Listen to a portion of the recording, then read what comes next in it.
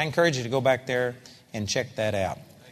All right, this morning, this is in a sequence. I started talking about things that make the Word of God of none effect. God is a good God. God loves us. God is faithful.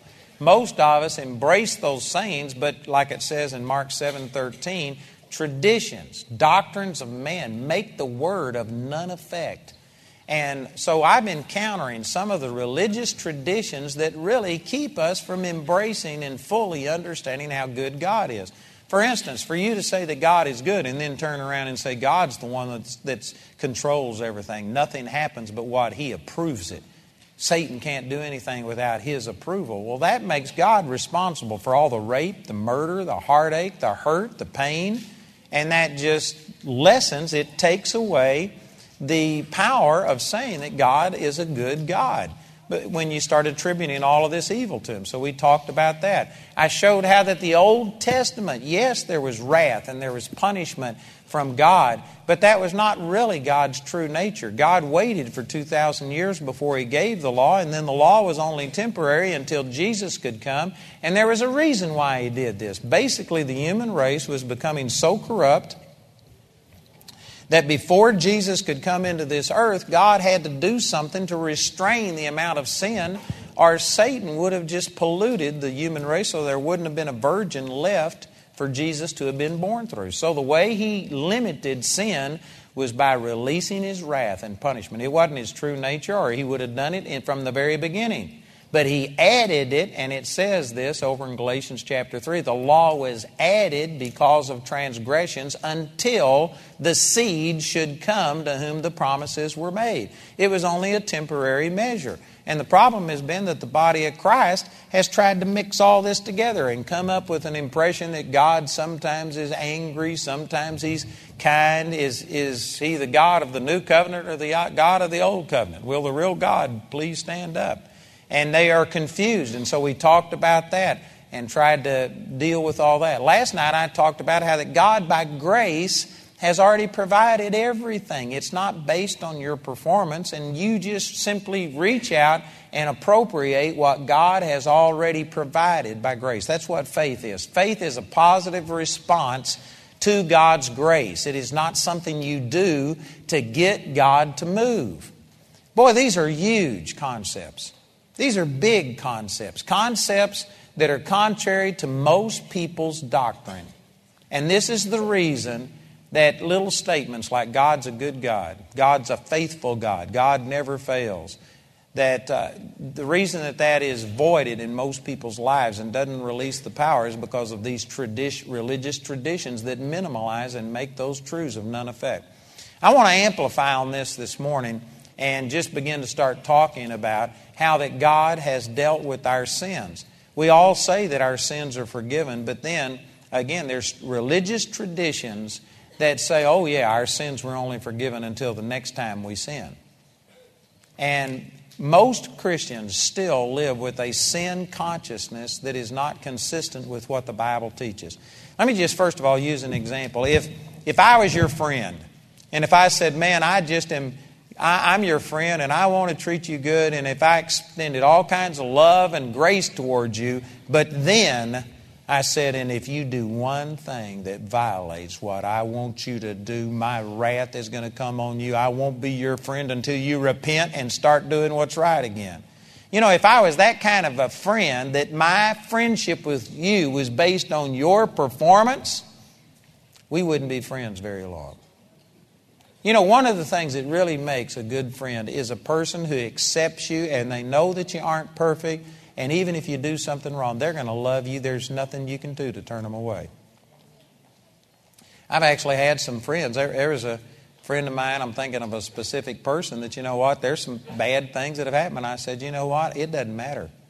I said, I love you regardless of what you do. And it just doesn't matter. Our friendship isn't based on whether everything goes right or not. There's some people that I've been friends with that even though, you know, we've had some rough times and they don't agree with me and everything, it doesn't matter. If they called, I'd give them anything I've got. If I called them, they'd give me anything that they've got. Our friendship isn't based on whether or not I am the perfect person. In marriage, if marriage was based on you got to be the perfect person, I guarantee you your marriage would fall apart. And this is why so many marriages fail today, is because they're looking for the perfect person. Man, Jamie has to give me a lot of grace. I am not the perfect husband. And she is merciful to me. And I know that Jamie loves me, not because I deserve it, but because she's chose to love me. I really don't think you can maintain a relationship long term without a tremendous amount of grace. And yet, the church is basically presenting that God's relationship with us is based on our performance. And if you don't do everything right, if you don't dot every I and cross every T, then the wrath of God is going to come upon you. And there's varying degrees of this. The ultra-Pentecostals will believe that every time you sin, you lose your salvation. And if you were to die in a situation like that, you'd die and go to hell. A lesser interpretation, but the same thing, same principle, is that, you wouldn't lose your salvation. You'd still go to heaven, but God won't answer your prayers. God won't fellowship with you. You won't have joy. God is going to cut off His blessing into your life until you repent and get back in fellowship. And it's the same thing, that basically your relationship with God is based on your performance. And I tell you, if you believe that, then you are going to void, diminish, make of none effect that truth that God is a good God, that God is a faithful God. Because you'll say, well, God would be faithful if I was faithful. No, His faithfulness isn't dependent upon your faithfulness and on your goodness. And I know some of what I've said just here as introduction is like, this can't be true. This is too good to be true. Well, that's what I want to share with you this morning and share the good news with you. It's nearly too good to be true. First of all, let me look over here in Luke chapter 1. This is John the Baptist's father, Zacharias, who was prophesying at the birth of John. He had been dumb ever since the angel told him that he was going to have a child, and he didn't believe, and the angel struck him dumb. And he wasn't able to talk until John the Baptist was born. And when John was born, his mouth was loosed, and he began to start prophesying. And I hadn't got time to read the whole thing, but let me just break into a part of what he said in Luke chapter 1, verse 76. It says, "And thou, child, shalt be called the prophet of the highest, for thou shalt go before the face of the Lord to prepare His ways, to give knowledge of salvation unto His people by the remission of their sins." This says in prophecy, it was the Holy Spirit speaking through him, that you are going to give knowledge of salvation to God's people by the remission of their sins. The word remission of their sins over in Ephesians chapter 1, verse 7, and Colossians chapter 1, verse 14, the word remission of sins, it says that God, let's see, I can't remember the exact quotation. Let me just read this in Ephesians chapter 1. Have you got it? "In whom we have redemption through His blood, the forgiveness of sins." And over in Colossians 1:14, it says we have redemption through His blood. That is the remission of sins. And so the remission of sins is talking about the forgiveness of your sins. It's through understanding that your sins are forgiven that you really understand salvation. If you do not understand this issue of forgiveness of sins, you cannot understand salvation. That's what all of these scriptures are saying. And I believe that there is a lot of confusion in the body of Christ about forgiveness of sins. Basically, the body of Christ is preaching that when you get born again and you make Jesus your Lord, your sins were forgiven up until that point. And then every sin that you commit from that time on after you're born again is a new transgression against God that is going to affect your relationship. Again, to some degree, Pentecostals would believe you lose your salvation and you die and go to hell with an unconfessed sin. Other people would believe, it's not that severe, but God won't bless you. He won't answer your prayers. He won't fellowship with you if you've got an unconfessed sin. And so you got to get every sin confessed and under the blood. And you know what? That is an unworkable doctrine. You can't live that way. And some of you are thinking, I confess every sin. You know, the Scripture talks about the him that knows to do good. To him it is sin. And so sin isn't only the times that you directly transgress a law, but sin is when you should be doing something good and you fail to do it. So sin isn't just the bad that you do that transgresses a commandment. Sin is also the good you fail to do. Now, if you use that definition of sin, then you know what? Every one of us is failing to be as good as we could be. Every one of us have been commanded to love other people, to esteem other people better than ourselves, to lay down, to turn the other cheek, to always put other people first, and on and on. We've been commanded to study the Word and to love God with our whole heart and our whole strength and all of our might. And you know what? We are failing constantly in this. And if you really believe that you have to have every sin confessed and that you can't have any problem in your life, then you know what's going to happen? We're going to live a life about the way most of us are living. Because we'll go around with a sin consciousness, just constantly knowing I'm not everything I should be. And you won't doubt that God has the power. You'll just doubt that God is willing to use His power because you know you don't deserve it. And so you go around and, you know, if I stand up here and talk about I've seen people raised from the dead and blind eyes open, most of you believe that. This is a Saturday morning. You're out here listening to a preacher at a hotel on a Saturday morning. This isn't your nod to God crowd. This isn't Sunday morning. You're a fanatic. Or you were drug here by a fanatic. You believe in supernatural power of God. You believe in this. You believe in these things. And if I said, how many of you believe that God raises the dead? See, everybody goes to clapping, and if somebody fell over dead and I said, how many of you believe God can raise him from the dead? You know where I'd lose 90% of you? I'd say, all right, if you believe it, you come up here and pray for him. And all of a sudden, man, here you are clapping and, oh, I believe it happens. And you'll believe that if I pray for him, oh, you're excited. You want to get up here and see it. But I say, you come up here. You pray for him. And all of a sudden, your excitement turns to fear. Your enthusiasm turns to reservation, like, oh, no. What's the difference? You don't doubt God has the power. You know what you're doing? You don't feel worthy. You don't think that you have done enough. You have this conscience that, well, I'm a sinner. I haven't studied the Word. Oh, I knew I should have prayed more. I knew I should have been doing this. And your own conscience condemns you. You lack faith, not in God's ability, but in His willingness, because you believe that God has to deal with every sin individually. I'm going to show you this morning that God forgave all of your sins, past, present, and even future sins. Sins that you haven't even committed yet have all been forgiven. They're already dealt with. God is not holding back and dealing with you according to your sin.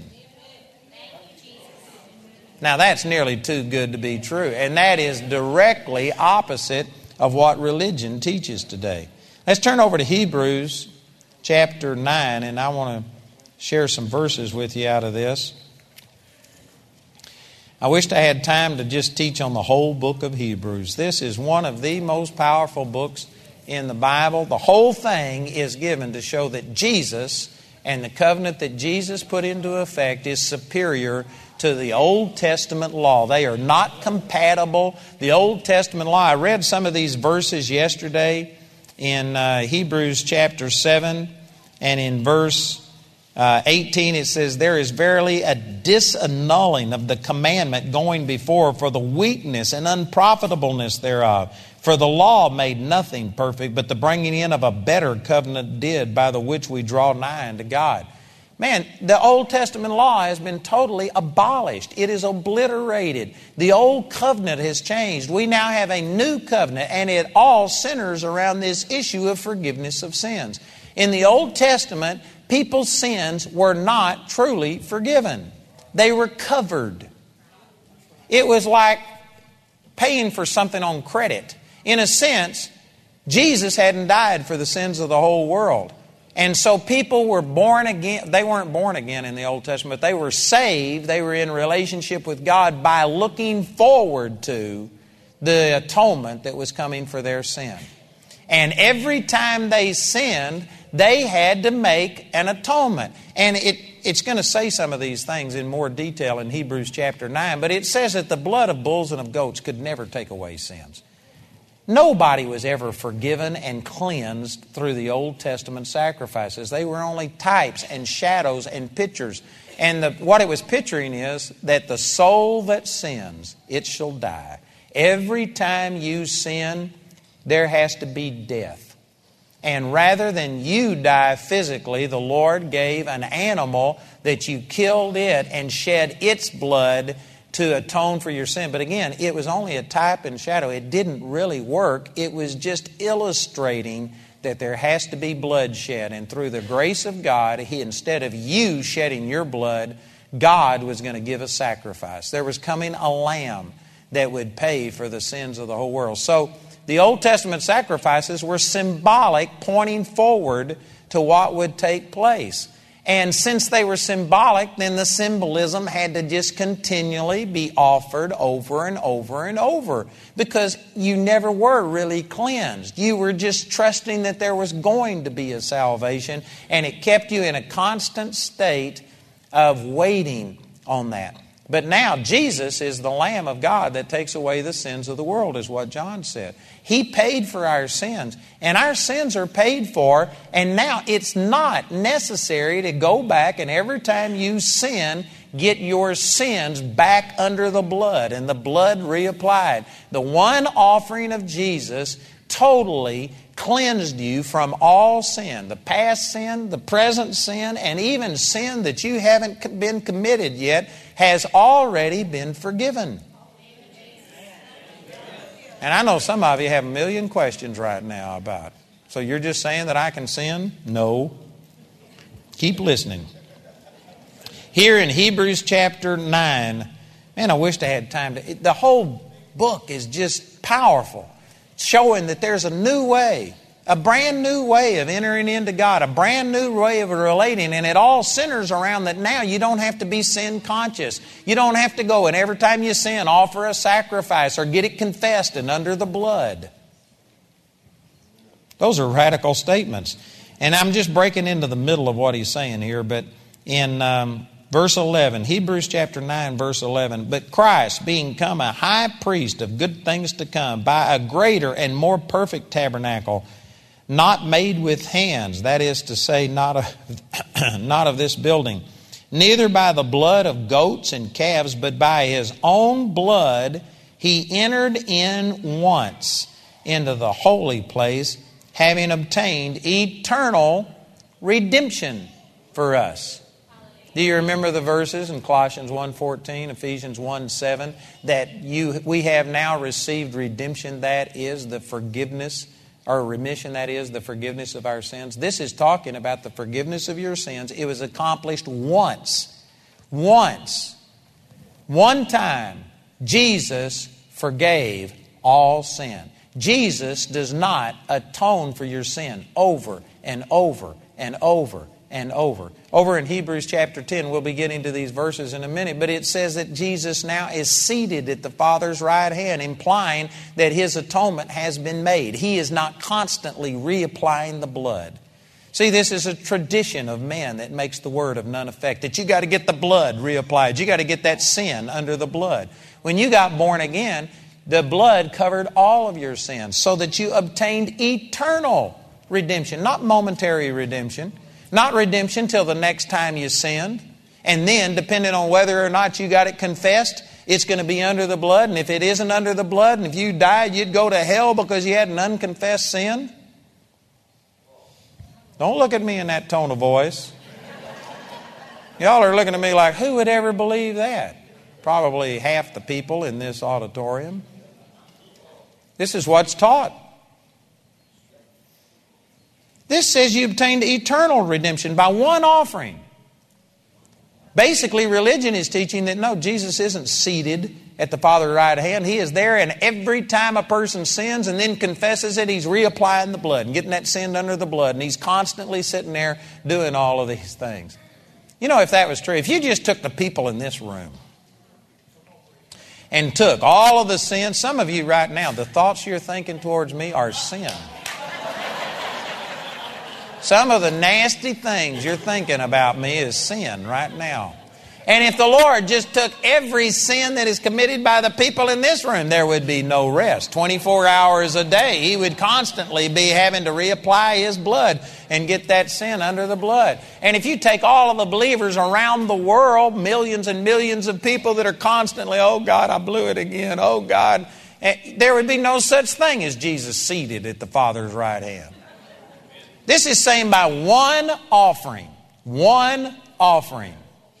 One time Jesus died for sins and He dealt with all sin. Somebody says, how could God forgive a sin before you commit it? Well, you better hope that He can, because He only died for sins one time 2,000 years ago before you ever committed any. If God can't forgive sins before you commit them, then you can't be forgiven, because He is not still forgiving sins. He did it one time through the one sacrifice of Jesus. He dealt with all of the sins of the human race, and sin has been paid for. Sin is not the issue with God. Praise God.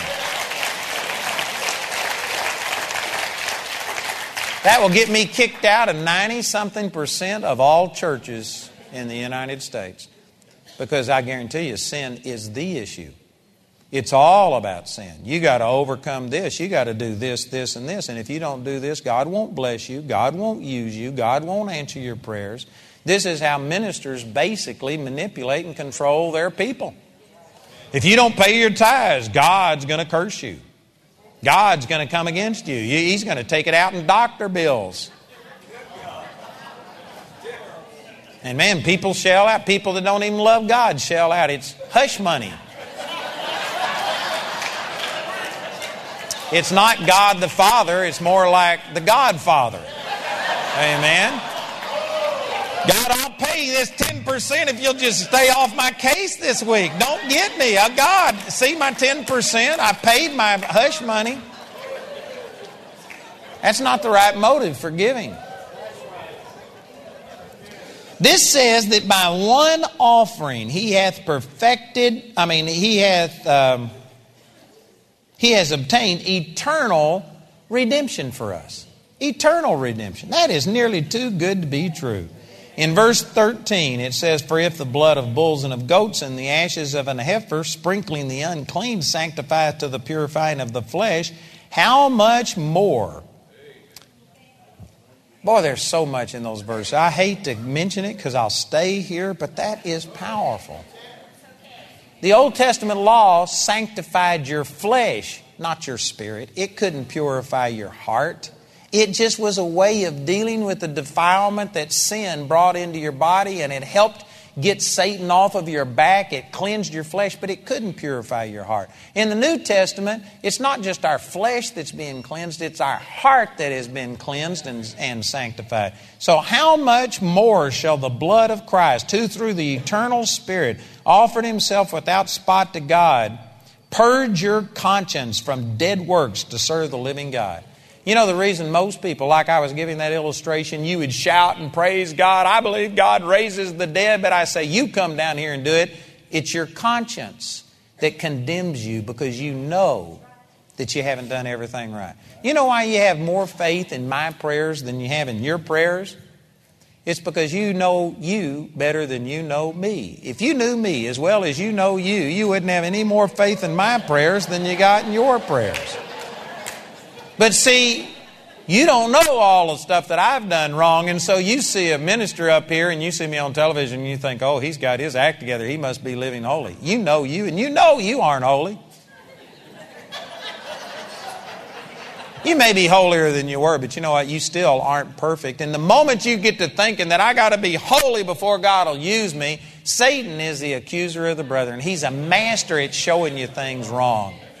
I remember one time I fasted and prayed and I read all of the New Testament except one book in the New Testament in one day. I fasted, I prayed, and I was feeling so good about myself, like, God, I know you're going to use me. And you know what? The thought came to me, you were up 17 hours. You only spent 16 hours reading the Bible. And I got condemned about I wasted an hour. You know what? When you get into performance, you could always do better. You'll never do perfect. And the moment you get to saying, but God, I've done this, this, and this, you've done something wrong. And your own conscience will condemn you. And this is what it's talking about. You got to have your conscience purged from these dead works so that you can serve the living God. And most people, it's in this area of the conscience because we believe that every time we sin, every time we're less, whether it's open sin where you're rebelling at God or whether it's just that you failed to be perfect in everything that you should be, we go around with a constant state of condemnation and sin consciousness. And because of that, we can't serve the living God because our conscience hasn't been purged. Religion is keeping us sin conscious. It's keeping us under a sin awareness that limits God. It makes the Word of God about salvation of none effect. We think we were only saved from our old sins. We don't understand we've been saved from even sins that we hadn't committed yet. Sin has been obliterated. It's not an issue with God anymore. Man, that's nearly too good to be true. In verse 15 it says, and for this cause He is the mediator of the New Testament, that by means of death for the remission or the redemption of the transgressions that were under the first testament, they which are called might receive the promise of eternal inheritance. In verse 12 it talks about eternal redemption, not momentary redemption till the next time you sin. Eternal redemption. Eternal forgiveness of sins. Now it talks about eternal inheritance. Again, there is a large segment of the body of Christ that believe that they only have inheritance with God as long as they still live holy and do everything right. And if they do blow it, they got to confess that sin and get born again. They are backslidden. And they would die and go to hell. They could have lived with God, walked with God, and have loved Him with all of their heart for 20 years. But if you do one thing wrong and don't get it confessed and have a car wreck before you get it confessed, you die and go to hell. That's not eternal inheritance.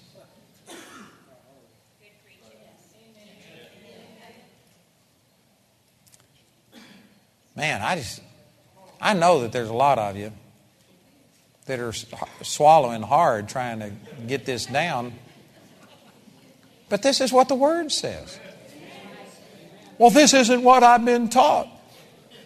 Well, then what you've been taught's wrong. You're free to believe it, but I'm not going to agree with you. We'd both be wrong. Amen. I'm not going to take time to read all of this, but let me just point out a couple of verses in the 9th chapter. It just keeps saying this over and over. 5 times it talks about one sacrifice, eternal redemption, eternal inheritance. One time. It just keeps making this point over and over and over. It's amazing how many times it says it. Down here in, let's look in verse 24. It says, for Christ is not entered into the holy places made with hands, which are the figures of the true, but into heaven itself, now to appear in the presence of God for us. Nor yet that He should offer Himself often, as most churches teach, as the high priest entereth into the holy place every year with the blood of others. It says that He shouldn't have to offer Himself often. One sacrifice dealt with all of your sin. In verse 26 it says, for then must he often have suffered since the foundation of the world. But now once in the end of the world hath He appeared to put away sin by the sacrifice of Himself. See, it's making a contrast. Under the Old Testament, every time you sinned, there had to be an atonement for sin. You had to confess it. You had to make a new sacrifice. And then there was a day of atonement where you just dealt with all of the sins that hadn't been confessed and all of the sins of omission and all of the sins that you weren't even aware of. There was a constant flowing of blood. In Solomon's day, he killed over 30,000 animals in one day to make sacrifices. There was constant flowing of blood and stuff. But he's saying in contrast to that, the opposite of the way it was done in the Old Covenant, Jesus only appeared once. If it hadn't have been just once, He would have had to have offered Himself often. He would have to constantly be shedding His blood and reapplying His blood. But no, now He's appeared once in the end of the world. Has He appeared to put away sin by the sacrifice of Himself. And as it is appointed unto man once to die, but after that the judgment, So Christ was once offered to bear the sins of many, and unto them that look for Him shall He appear the second time without sin unto salvation. That's at least 4 or 5 times in just a few verses that He says one sacrifice dealt with all sins, eternal redemption, eternal inheritance. One sacrifice for all sins, for all times. It's over. It's done. Sin is not the issue. Radical truth. And let me say, even those that haven't accepted Jesus, it's not your individual sins that's the issue, because Jesus paid for the sins of the whole world. 1 John chapter 2, verse 2 says, He is the propitiation. That means the atoning sacrifice for our sins. And not for ours only, talking to Christians, but also for the sins of the whole world. Jesus not only paid for Christians' sins, people who He knew would be born again, He has paid for the sins of the whole world. It is not individual sins of lying, stealing, adultery that is sending people to hell. It says over in John chapter 16, verse 8, it says that when He is come, talking about the Holy Spirit, He will reprove the world of sin and of righteousness and of judgment. And God knew that people wouldn't understand this, and so in the next verse He explained. Which sin? Of sin, because they believe not on Me. The sin that the Holy Spirit is reproving people over is not believing on Jesus. Not the fact that you're drunk, not the fact that you smoke, not the fact that you did this, but the fact that you aren't believing on Jesus. There's just one sin that sends people to hell. All the other sins have been atoned for. It's the rejection of Jesus that sends people to hell. And the fact that they're out here doping and doing all of this is just an indication that they haven't yet received Jesus. It shows you that they aren't trusting in Jesus, and the Holy Spirit is going to be drawing them all back to trusting in Jesus. Well, that is so radical. And yet that's what the Bible says. He's going to convict of sin, and then in the very next verse, what's the sin? Of sin because they believe not on Me. That's the sin that the Holy Spirit is convicting people of. And He convicts even Christians of that. You can be born again and have your sins forgiven, and yet you aren't trusting in Him. When you go get drunk, you know what the real root of the problem with drunkenness is? It's not that you're going to get cirrhosis of the liver. It's not that you're wasting your money. It's not that you could have a car wreck and kill somebody. All of those things are consequences, and those are all reasons not to do it.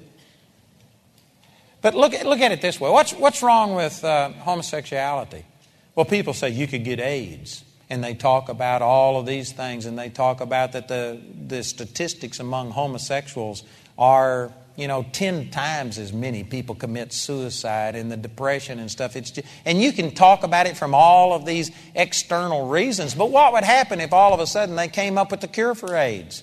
So that you just take a pill and you'll never have AIDS again. The way that the church has been lobbying and reasoning with people not to commit sin is based on all of these external things. But the root cause of all sin is that, you know what? You aren't trusting God. You aren't believing. God made them Adam and Eve, not Adam and Steve. That was God's plan. And you're exalting your own deal, and you aren't listening to God, and you aren't following His direction. You think your way is better. That's the root cause. That's what is wrong. What's wrong with people who are taking drugs and getting drunk? It's the fact that you are so miserable that the way you're coping is to trust in a pill instead of the gospel. Amen? You ought to be turning to God. You ought to be casting your cares over on the Lord. But no, you aren't trusting God. So even Christians can be convicted about not trusting in Him. But a non-Christian, it's not all these individual acts of sin. It's just the fact that you haven't made Jesus your Lord. That's what the Holy Spirit is convicting people about. And if you don't accept Jesus, He's the one that all of your forgiveness is bound up in Jesus. And if you haven't accepted Jesus, you may be a better sinner than I am, but you'll go to hell for the sin of rejecting Jesus. And see, this also answers some other questions. People who think that you're going to be punished in hell because of all of the things that you did, they think, well, this doesn't seem fair. This person may not have accepted Jesus. They may not have believed on Jesus, but they were a good person. They did good things. They never murdered. They never killed. They stayed with the same mate. And they did this and this. And it doesn't seem fair that they're going to be there and punished along with Hitler and other people who did terrible things. That's because, see, they judge based on how holy a person is. But when you understand that what sends people to hell isn't their individual acts, it's the rejection of Jesus. And when you understand that God, this is the greatest thing that ever happened, that God became a man. What an expression of love, that Almighty God, it says that even the heavens of the heavens can't contain Him. And yet God entered into a physical body and lived for 30 years. And He not only suffered on the cross, He suffered being human. God, who was infinite, became finite, was limited to a body, got tired, hungry, sweaty. People walked by Him that He created, and they didn't even notice Him. And He suffered. He suffered rejection. Jesus, what a great gift. What a great sacrifice. And then He offered Himself for our sins. He literally went into the bowels of hell and fought the devil and took the keys of death and of hell. He suffered death. He suffered everything that we've been through. And then for a person to say, well, I know Jesus existed, but I think I'm a good person on my own, and I've never done anything bad, and I think God's going to accept me based on who I am. I don't need you, Jesus. They would never do that, but that's what it amounts to. I'm good enough. I don't need you. There isn't a hell deep enough or an eternity long enough to punish a person for rejecting Jesus. And I don't care if they were the movers and shakers and if they got the awards for they did this benevolent thing. If they rejected Jesus and exalted themselves, they deserve to be punished for eternity. See, this changes everything. It's not just the rapist and the murderers. The worst sin of all is the sin that Jesus, I don't need you. I'm good enough. I go to church. I pay my tithes. I'm a good person. God's going to accept me because I'm living a holy life. You are snubbing Jesus. You're saying that it wasn't necessary. Who needs Jesus? Or if you say, well, I'll take you to make up the little bit of difference. I'll trust myself 80% and I'll trust you to make up the difference. Nope. It's either all Jesus or all you, but it's no combination of the two. When you understand this, it changes everything, and all of a sudden, you know what? It brings things down to a really simple level where you understand that it's just whether or not you are accepting Jesus, whether you're trusting Him. And so it says in chapter 10, verse 1, for the law, having a shadow of good things to come and not the very image of those things, of those things can never, with the sacrifices which they offered year by year continually, make the comers thereunto perfect. For then would they not have ceased to be offered? There's a question mark right there. If the Old Testament sacrifices could have worked, you'd quit offering sacrifices because the worshipers, once purged, should have no more conscience of sin. That's what it goes on to say. Because that the worshipers, once purged, should have had no more conscience of sin. If the Old Testament sacrifices had been something other than symbolic, if they had really worked, then you'd quit offering them. Because once it worked, you'd be purged. Well, the Old Testament sacrifices couldn't do it, but the New Testament sacrifice of Jesus could do it. And therefore, we should have no more conscience of sin. Brothers and sisters, there's not one out of 1,000 Christians that even has seen this, much less has moved in this direction and is enjoying this benefit. Most Christians are sin conscious, constantly aware of their failures, and I'm so ungodly, and God, I've come so far short, and we've been taught to embrace that, and that is a godly attitude, and that this is a good way to be.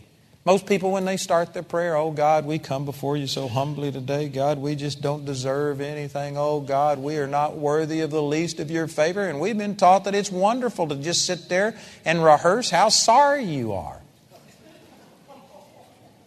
We are sin conscious Because we don't understand that God has forgiven us, past, present, and future, and sin is not the issue. And now we can come boldly under the throne of grace that we might obtain mercy and find grace to help in the time of need.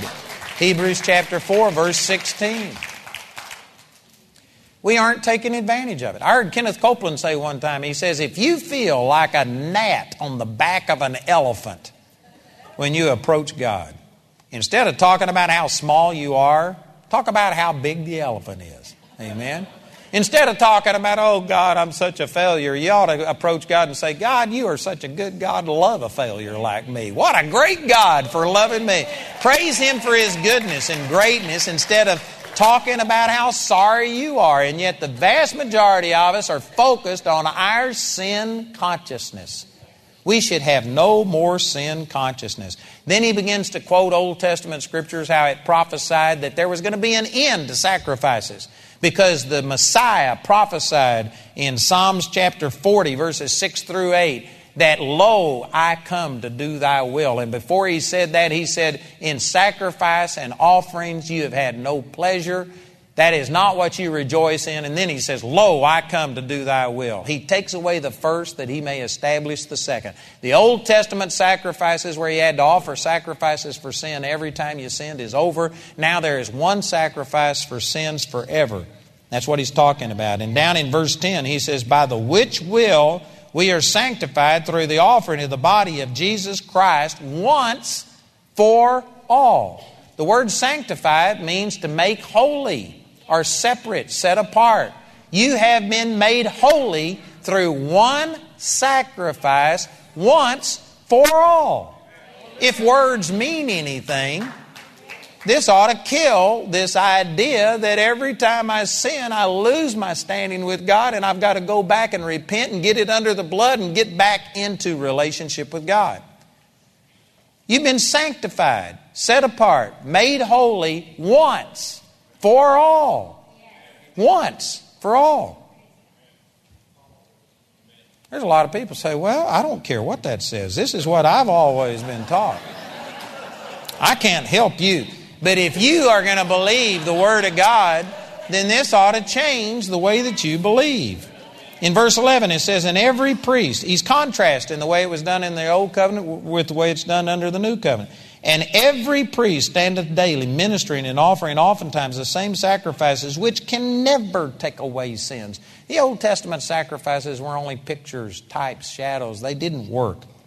But this man, Jesus, after he had offered one sacrifice for sins forever, sat down on the right hand of God. Now in verse 10, sometimes I've had people say, well, he offered one sacrifice once for all people, but not for all time. The one sacrifice was for all people, but then every time you sin, you got to get it under the blood. Look at it in context. He goes on and in the 12th verse he says, but this man, Jesus, after he had offered one sacrifice for sins forever. Not just for all people, but for all time. One sacrifice for sins forever. Sat down on the right hand of God, from henceforth expecting till his enemies be made his footstool. For by one offering he hath perfected forever them that are sanctified. Verse 10 says you were sanctified through the offering of Jesus Christ once for all. And verse 14 says if you've been sanctified, you have been perfected forever. Perfect. There's some of you thinking, well, I can see this, but I can't see it. You go look in the mirror and you think, this isn't perfect. You know that you got wrong thoughts. You know that you got habits. Some of you just can't wait to get out of here to go smoke or to go drink or go do something. And you say, I just can't believe that I'm perfect. This isn't perfect in your physical body and it's not perfect in your mind. But in your spirit, in the part of you that was born again, you were sanctified and perfected forever. And the moment you get born again, it says in Ephesians 1:13 that the moment you believed, you were sealed with the Holy Spirit of promise. The Holy Spirit vacuum packs encases your spirit. And when a Christian sins, it penetrates your physical body. It'll go into your mind and your emotions, but there is a seal around your born-again spirit, and it never gets touched. That sin doesn't penetrate the seal, and so that spirit that was sanctified and perfected forever stays sanctified and perfected. It is not defiled by your sin. And John 4:24 says, God is a spirit, and those who worship Him must worship Him in spirit and in truth. God is a spirit. He's looking at you in the spirit. And in the spirit, you've been born again, sanctified, perfected forever. And it's sealed so that when you sin, it doesn't penetrate the seal. So if you come before God in spirit and in truth, He looks at you and sees you perfect, holy, pure, even though you aren't perfect and even though you haven't done everything right. I know some of you are thinking, this can't be. Look over here in chapter 12. I could read all of the verses in between, and they all fit. But look in chapter 12, in verse 22, it says, But you are come unto Mount Zion, and unto the city of the living God, the heavenly Jerusalem, to an innumerable company of angels, to the general assembly and church of the firstborn which are written in heaven, and to God the judge of all, and to the spirits of just men made perfect. This makes it very clear. It's your spirit that was made perfect, not your body, not your soul, but in the spirit you have been sanctified and perfected forever. It's vacuum packed. It never fluctuates. God is a spirit looking at you in the spirit. And even though you look in the mirror and say, oh God, I'm fat, I'm not doing what I promised you. God, I can see the effect of sin on my life and all of these things you can see. God is looking at you in the spirit, and God says, perfect. You're identical to Jesus. And God loves you. And somebody is sitting there thinking, so you're just saying it doesn't matter how I live. Go live in sin, do whatever, and God's a spirit, and I'm sanctified in the spirit, and so I can't lose my salvation. Nothing can happen. You can't lose your salvation in the sense that, you lost your glasses. You didn't want to, but you forgot where you put it. It was a mistake. It just happened and you've lost your glasses. No, you can't lose your salvation. You can't sin your salvation away. If you could, which sin is it that would make you lose it? Well, it's the big sins. No, the Bible says in James chapter 2, verse 10, if you keep the whole law and yet offend in one point, you become guilty of all. Now see, there's some people that think, well, now wait a minute. If a person committed adultery and was driving back from committing adultery and had a car wreck and got killed and they didn't have time to confess it and get it under the blood, you can't tell me that a person who had an unconfessed sin of adultery would go to heaven. Well, the Bible says if you keep the whole law and yet offend in one point, you become guilty of all. If you are going to use that line of reasoning, then not only adultery would do it, but gossip would do it. Unforgiveness would do it. Depression would do it. God said He brought judgment on people in Deuteronomy 18:40-41, somewhere around, I forget exactly, but somewhere it says, because you didn't serve the Lord with joyfulness and gladness of heart, therefore God brought judgment on those people. So if you aren't rejoicing in the Lord, which is a command, if you're depressed and had a car wreck and didn't have that confessed, would you go to hell? If you go 56 miles an hour in a 55 mile an hour zone, would you die and go to hell? Because the Bible told you to keep the laws of the land. And you broke the law of the land. If you really believe that, all of us are in big trouble. If you really believe that, then the moment you get born again, I'd be doing you a service to just kill you. I might go to hell, but that's the only way you'd ever get to heaven if you had to have every sin confessed. People say, oh no, those little ones, those are acceptable sins. No, the Bible says if you keep the whole law and yet offend in one point, you become guilty of all. It says in Galatians chapter 3, those of you that want to live by the law, don't you hear what the law says? It says, cursed is he that continues not in all of the law to do it. Not just part of it, not just the big things. God doesn't grade on a curve. It's not just, nobody makes 100, but somebody's going to be in the top 10%, and so the top 10% get in. No, you either have to make 100, or if you make 99.9, you go directly to hell. Unless you have a Savior. Unless you trust what Jesus has done. You're going to have to start categorizing sins and saying there's certain sins that are unacceptable, but going 56 miles an hour, that wouldn't send you to hell. Well, if that won't send you to hell, neither would committing adultery. I know what I'm saying is hard to swallow. I've been on the other side of the fence. I've been where you were sitting, and I know that this just makes your skin crawl. I am not saying that committing adultery is good. It opens up a door to the devil. You hurt the people that you commit adultery with. You are giving Satan direct inroad into your physical body. You're opening yourself up to sexually transmitted diseases. You have broke your covenant with your mate. You are allowing Satan to come in, and the Bible says, to whom you yield yourselves servants to obey, his servants you are, to whom you obey, whether of sin unto death or of obedience unto righteousness. Romans 6:16. If you commit sin, Satan is going to eat your lunch and pop the bag. You are going to give Satan an inroad. You're going to be depressed. You're going to be discouraged. You'll get sexually transmitted diseases. You're going to suffer for it. But that sin did not penetrate the seal around your spirit. God deals with you based on who you are in Christ, not based on your physical things. If you are living in sin, you're stupid. But God loves you, stupid, is what I'm saying. God is not mad at you. You're giving Satan inroad at you. It's just like you're letting Satan put weights on you and destroy you and hurt you and damage you. You're going to go to jail. You're going to have sickness. You're going to have disease. You aren't going to prosper. You're going to suffer. You're just stupid. Stupid. But God loves you, stupid. Amen?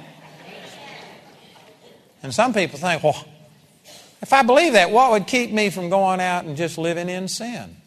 Well, again, if you have any smarts at all, you don't want to give Satan an inroad. But if you really understood how much God has forgiven you, if you ever get a revelation of salvation through the remission of your sins, if you understood this, you would be so appreciative. You would love God so much that you'd wind up serving God more accidentally than you ever have on purpose before. Instead of serving God out of fear that, I've got to do this or God won't bless me, you would say, God, you're so good. You've treated me better than I deserve. You've forgiven me. God, I'll lay my life down. I'll give you everything. And I believe that this is one reason that God chose me to preach this message. Because you know what? I've lived holier than most of you have ever thought of living. And I don't say that to brag. I'm just saying I've never taken a drink of liquor. I've never smoked a cigarette. Never used a word of profanity. Never tasted coffee. I'm Mr. Righteous. And some people think, well, you're preaching this just so you can live in sin. You can't say that about me. I'm living holier. I spend more time studying the Word and praying than the vast majority. I could, like Paul said, I pray in tongues more than you all. I wouldn't be surprised if I don't spend more time praying in tongues and doing things than all of the people in here. You cannot tell me that I am preaching this because it allows me to indulge my flesh. It's exactly the opposite. Titus chapter 2, verse 12 says that the grace of God, or verse 11, the grace of God that brings salvation hath appeared unto all men. And verse 12 says, teaching us to deny ungodliness and worldly lust, to live soberly and righteously in this generation. The grace of God teaches us to live soberly in righteousness. If you truly understand grace, it doesn't set you free to sin, it sets you free from sin. The love of God constrains you to live for God more than fear does. We have had fear crammed down our throat for so long that you live holy or God's going to get you, that most of us think if I was to quit serving God out of fear of punishment and rejection, what would hold me in check? Love. I'm not faithful to Jamie because I'm afraid she's going to kill me if I do something wrong, although she might. But you know what? I love Jamie because I love Jamie. I love God first and I love Jamie. And I'm I'm faithful to Jamie out of love, not out of fear or punishment. If you had a mate that was all the time checking up on you and knowing everything, and every time you looked at any person, you're lusting at them, and they were always criticizing you, and everything you did was criticized and attacked, you know what? You'd have a sorry relationship. And basically, that's the way that we've been taught that God is. God's not like that. God has already forgiven you all sins. God is looking at you in the Spirit. And even when you are a jerk and you are acting totally wrong, God looks at you and says, I love you. You are righteous, you're holy, and you're pure. God's not the one that's been ministering rejection and stuff to you. That's your own conscience that's condemning you because of the law. It's religious tradition that have made the Word of God of none effect. And if you ever understood how much God loved you, it would just literally overwhelm you. You would love God so much that you would serve God with your whole heart. You would serve God better. It's amazing to me how people just think, no, people won't serve God out of love. They've got to do it out of fear. It's just the opposite. If you tell people about how much God loves them, they're just going to go out and start living in sin. That's like saying, if you give Jamie a Valentine's Day present, I gave her a Valentine's Day present. If you do that kind of stuff, then she's going to go live in sin. She's going to rebel at you. She's going to hate you. She's going to commit adultery if you lavish her with gifts and presents and show her how much you love her. It's exactly the opposite. Showing people how much you love them and doing things for them that they don't deserve, and it's just a gift and you're doing things. That causes people to love you and respond positively. But yet with God, oh no, if you tell people that God loves them and has sanctified them and perfected them forever, they're going to start living in sin. Only religion could make you believe that kind of stuff. It's just the opposite. And again, I say, you can't look at me and say that the grace of God and understanding God's love for me has caused me to go live in sin. I challenge you. You can hire an investigator. You can look in my closet and there's no skeletons there. I don't have anything to hide. The grace of God has not caused me to live in sin. You're barking up the wrong tree. You cannot convince me of that. It's just the opposite. Matter of fact, if you are living in sin, I can tell you, you don't know about the grace of God. You know God as a harsh, judgmental, critical God who's constantly, you're feeling His displeasure and you're trying to obtain His favor and appease an angry God. And it's because you don't have the love of God shed abroad in your heart that you're struggling with these things. The love of God, if you ever understood how much God loved you, I guarantee you sins, problems would fall off of you like shackles. They'd just be gone.